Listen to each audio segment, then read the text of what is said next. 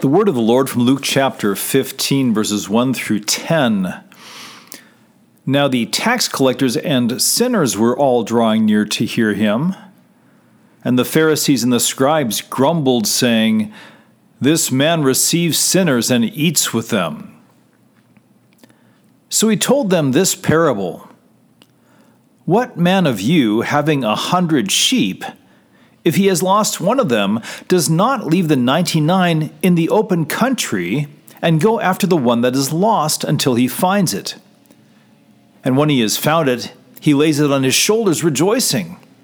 And when he comes home, he calls together his friends and his neighbors, saying to them, "Rejoice with me, for I have found my sheep that was lost." Just so, I tell you, there will be more joy in heaven over one sinner who repents than over 99 righteous persons who need no repentance. Or what woman, having 10 silver coins, if she loses one coin, does not light a lamp and sweep the house and see diligently until she finds it? And when she has found it, she calls together her friends and neighbors, saying, "Rejoice with me, for I have found the coin that I had lost." Just so, I tell you, there is joy before the angels of God over one sinner who repents. This is the word of the Lord. Thanks be to God. Grace to you and peace from God our Father and the Lord Jesus Christ. Amen. What man of you, having 100 sheep, if he has lost one of them, does not leave the 99 in the open country and go after the one that is lost until he finds it? And when he has found it, he lays it on his shoulders, rejoicing. No, seriously, who does that? It's totally over the top. I mean, I can see going after the lost sheep. If you've got a flock of 100 and one of them wanders away, that's 1% of your wealth that's going to fall into a pit or into a wolf's mouth. It's not like it's the one dim bulb in the bunch and that your life is easier if you let it go. The other 99 are going to take their turn at being lambs on the lamb, likely leading others astray. So tracking down wandering sheep is going to be part of the job description. So I can see going after the lost sheep. I can imagine rejoicing when I've found it. But I would be rejoicing for me, not the sheep. I would be happy that I get to go home and get on with my evening. I would not be so happy for the sake of the sheep that I would hoist it on my shoulders and carry it home. We had a dog that loved to roam, and every now and then the gate got left open. We'd dutifully fan out and find him, but I never described my feelings as joy for the dog's sake. The thought of hoisting him on my shoulders for the walk back home like he was some conquering hero, that never, ever crossed my mind. But that's not the totally over-the-topest part. We're still getting to that. The shepherd finds the sheep and lays it on his shoulders, rejoicing, and when he comes home, he calls together his friends and his neighbors, saying to them, "Rejoice with me, for I have found my sheep that was lost." No way. There is no way that I'm going to host a party for my friends and neighbors to celebrate that sheep. It's already cost me hours of extra trouble, so it's not going to cost me the dough to host my friends and neighbors for a meal. I don't think I'm being unreasonable about this. That would be like one of those many "rejoice with me, I just got the washing machine fixed" parties I hear about. Who does that? It's not so much that I'm asking you. Jesus is asking the Pharisees and scribes in our gospel reading. They're watching him and they're grumbling because he receives sinners and eats with them. Everyone is a sinner, of course, so sinners has a special meaning here. See, the Pharisees have set the moral code of the country, enforcing God's Old Testament law when it suits them and adding their own long list of rules. And for the most part, the people follow their cue. They're sinful, but they're not the sinners. They're the Pharisees' flock, if you will. They're normally behaving in an acceptable manner, though they're going to wander off and do the wrong thing now and then. The sinners, on the other hand, those are people who aren't even pretending to follow the Pharisees' lead. The Pharisees don't so much call them sinners because their lives do not honor God, but because they do not honor the Pharisees. Among the sinners, Jesus gives the examples of tax collectors and prostitutes in Matthew 21. It doesn't mean that these sinners revel in their sins, because then they wouldn't want anything to do with Jesus. It's a lot more likely that they do what they do out of desperation, not desire. But whatever their motives, their lives preclude them from being part of the Pharisees' flock. They're lost souls. And the Pharisees are grumbling because Jesus eats with sinners. That's when he talks about the shepherd and the lost sheep. What do the Pharisees do when their sheep wander? Well, they find them. They arrest them. They hold the appropriate trial if necessary, and they carry out the sentence for the sin.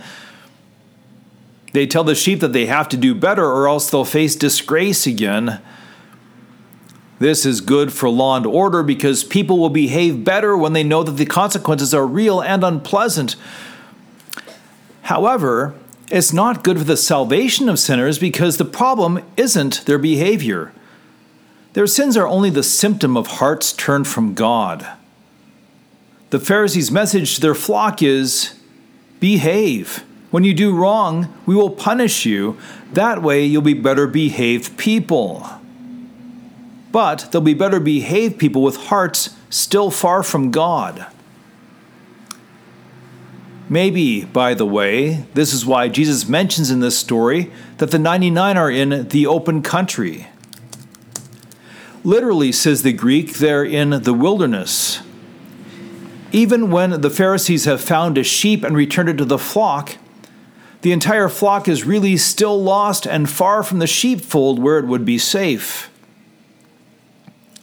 Anyways, that's how the Pharisees shepherd to save. Keep the rules, it's up to you. If you're not going to do that, then you can be one of those sinners.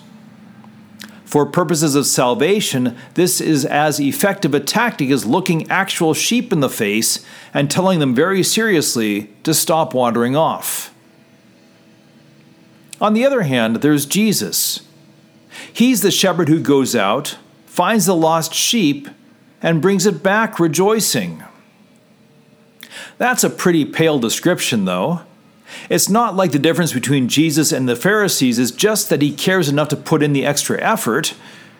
He's not just a shepherd with sheep who make use of land or Pharisees who are tasked with teaching people. He's the Son of God through whom all things were made, including the sinners who constantly rebel against him and misuse the things he's created for their good. He doesn't have just one lost sheep. All are lost souls apart from his grace. He does more than set out and seek lost sheep. He consents to coming from heaven to earth and taking on flesh like them. To save the sheep, the shepherd becomes the Lamb of God who takes away the sins of the world. He dies a horrible death for them, and who does the killing? The very sheep that he has come to seek and to save. Says Isaiah the prophet, all we like sheep have gone astray. We have turned every one to his own way, and the Lord has laid on him the iniquity of us all. Now, having died and risen again, he doesn't track down lost sheep and kick them back to the fold for their ingratitude at his sacrifice. No, he rejoices in their repentance and their salvation. He declares that heaven and the angels of God rejoice when one sinner repents. He doesn't speak of such rejoicing when man discovers antibiotics or space travel or any of the other things that leave us in awe. Marvel at this. Heaven rejoices, Jesus rejoices when one sinner repents. If that doesn't astonish and humble you, take a good hard look at your heart. We'd better look a bit at Jesus' second parable in the text. It's as delightfully ridiculous as the first. He says, what woman, having 10 silver coins, if she loses one coin, does not light a lamp and sweep the house and seek diligently until she finds it? And when she has found it, she calls together her friends and neighbors, saying, 'Rejoice with me, for I have found the coin that I had lost.'" Aha! Who does that? Again, I totally understand the searching for lost money part. That silver coin is a drachma that could be worth, $25 or so. But hosting a "I found my lost coin" party is going to run far more than $25. Doesn't make sense. If this shepherd and this woman of these parables are married to each other, you do not want to look to them for tips on business and finance. All the same, maybe they are married to each other, or at least betrothed. The church is the bride of Christ, after all, and as she waits for his return in glory, she is about the work that he has given her to do. This means that the church is never to be like the world, telling sinners that there's no hope of redemption, so you might as well do whatever you want as you wait to be condemned.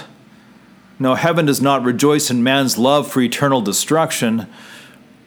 The church is never to be like the Pharisees, telling people that salvation is about keeping the rules and behaving well. Angels don't rejoice in well-behaved sinners. The church is always to be about proclaiming Christ, the good shepherd who seeks and saves the lost by shedding his own blood, dying and rising again.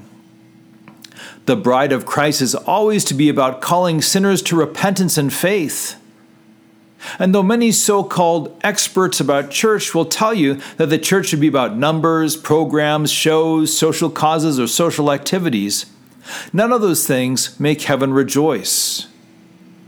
But when one sinner repents, the angelic party starts. Christ became flesh to save sinners, and angels rejoice whenever Christ's work is furthered. And for those who fret that I am unconcerned with good works and Christian activity, rest easy. Good works follow repentance, because good works are what repentant people do. Then there's you. It is easy to be the Pharisee who believes that God measures you by your behavior, your improvement, or at least that you're not as bad as other sinners.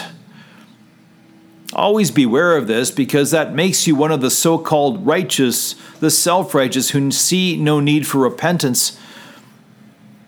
That puts you far from the kingdom of heaven. If you see no need to repent, it means you see no need for Jesus and his forgiveness.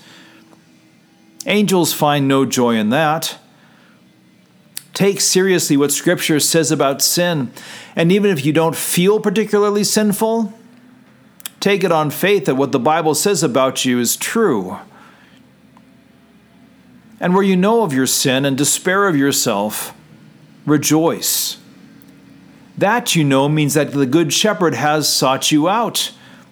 By the work of the Holy Spirit, he has shown you your need for his grace and mercy.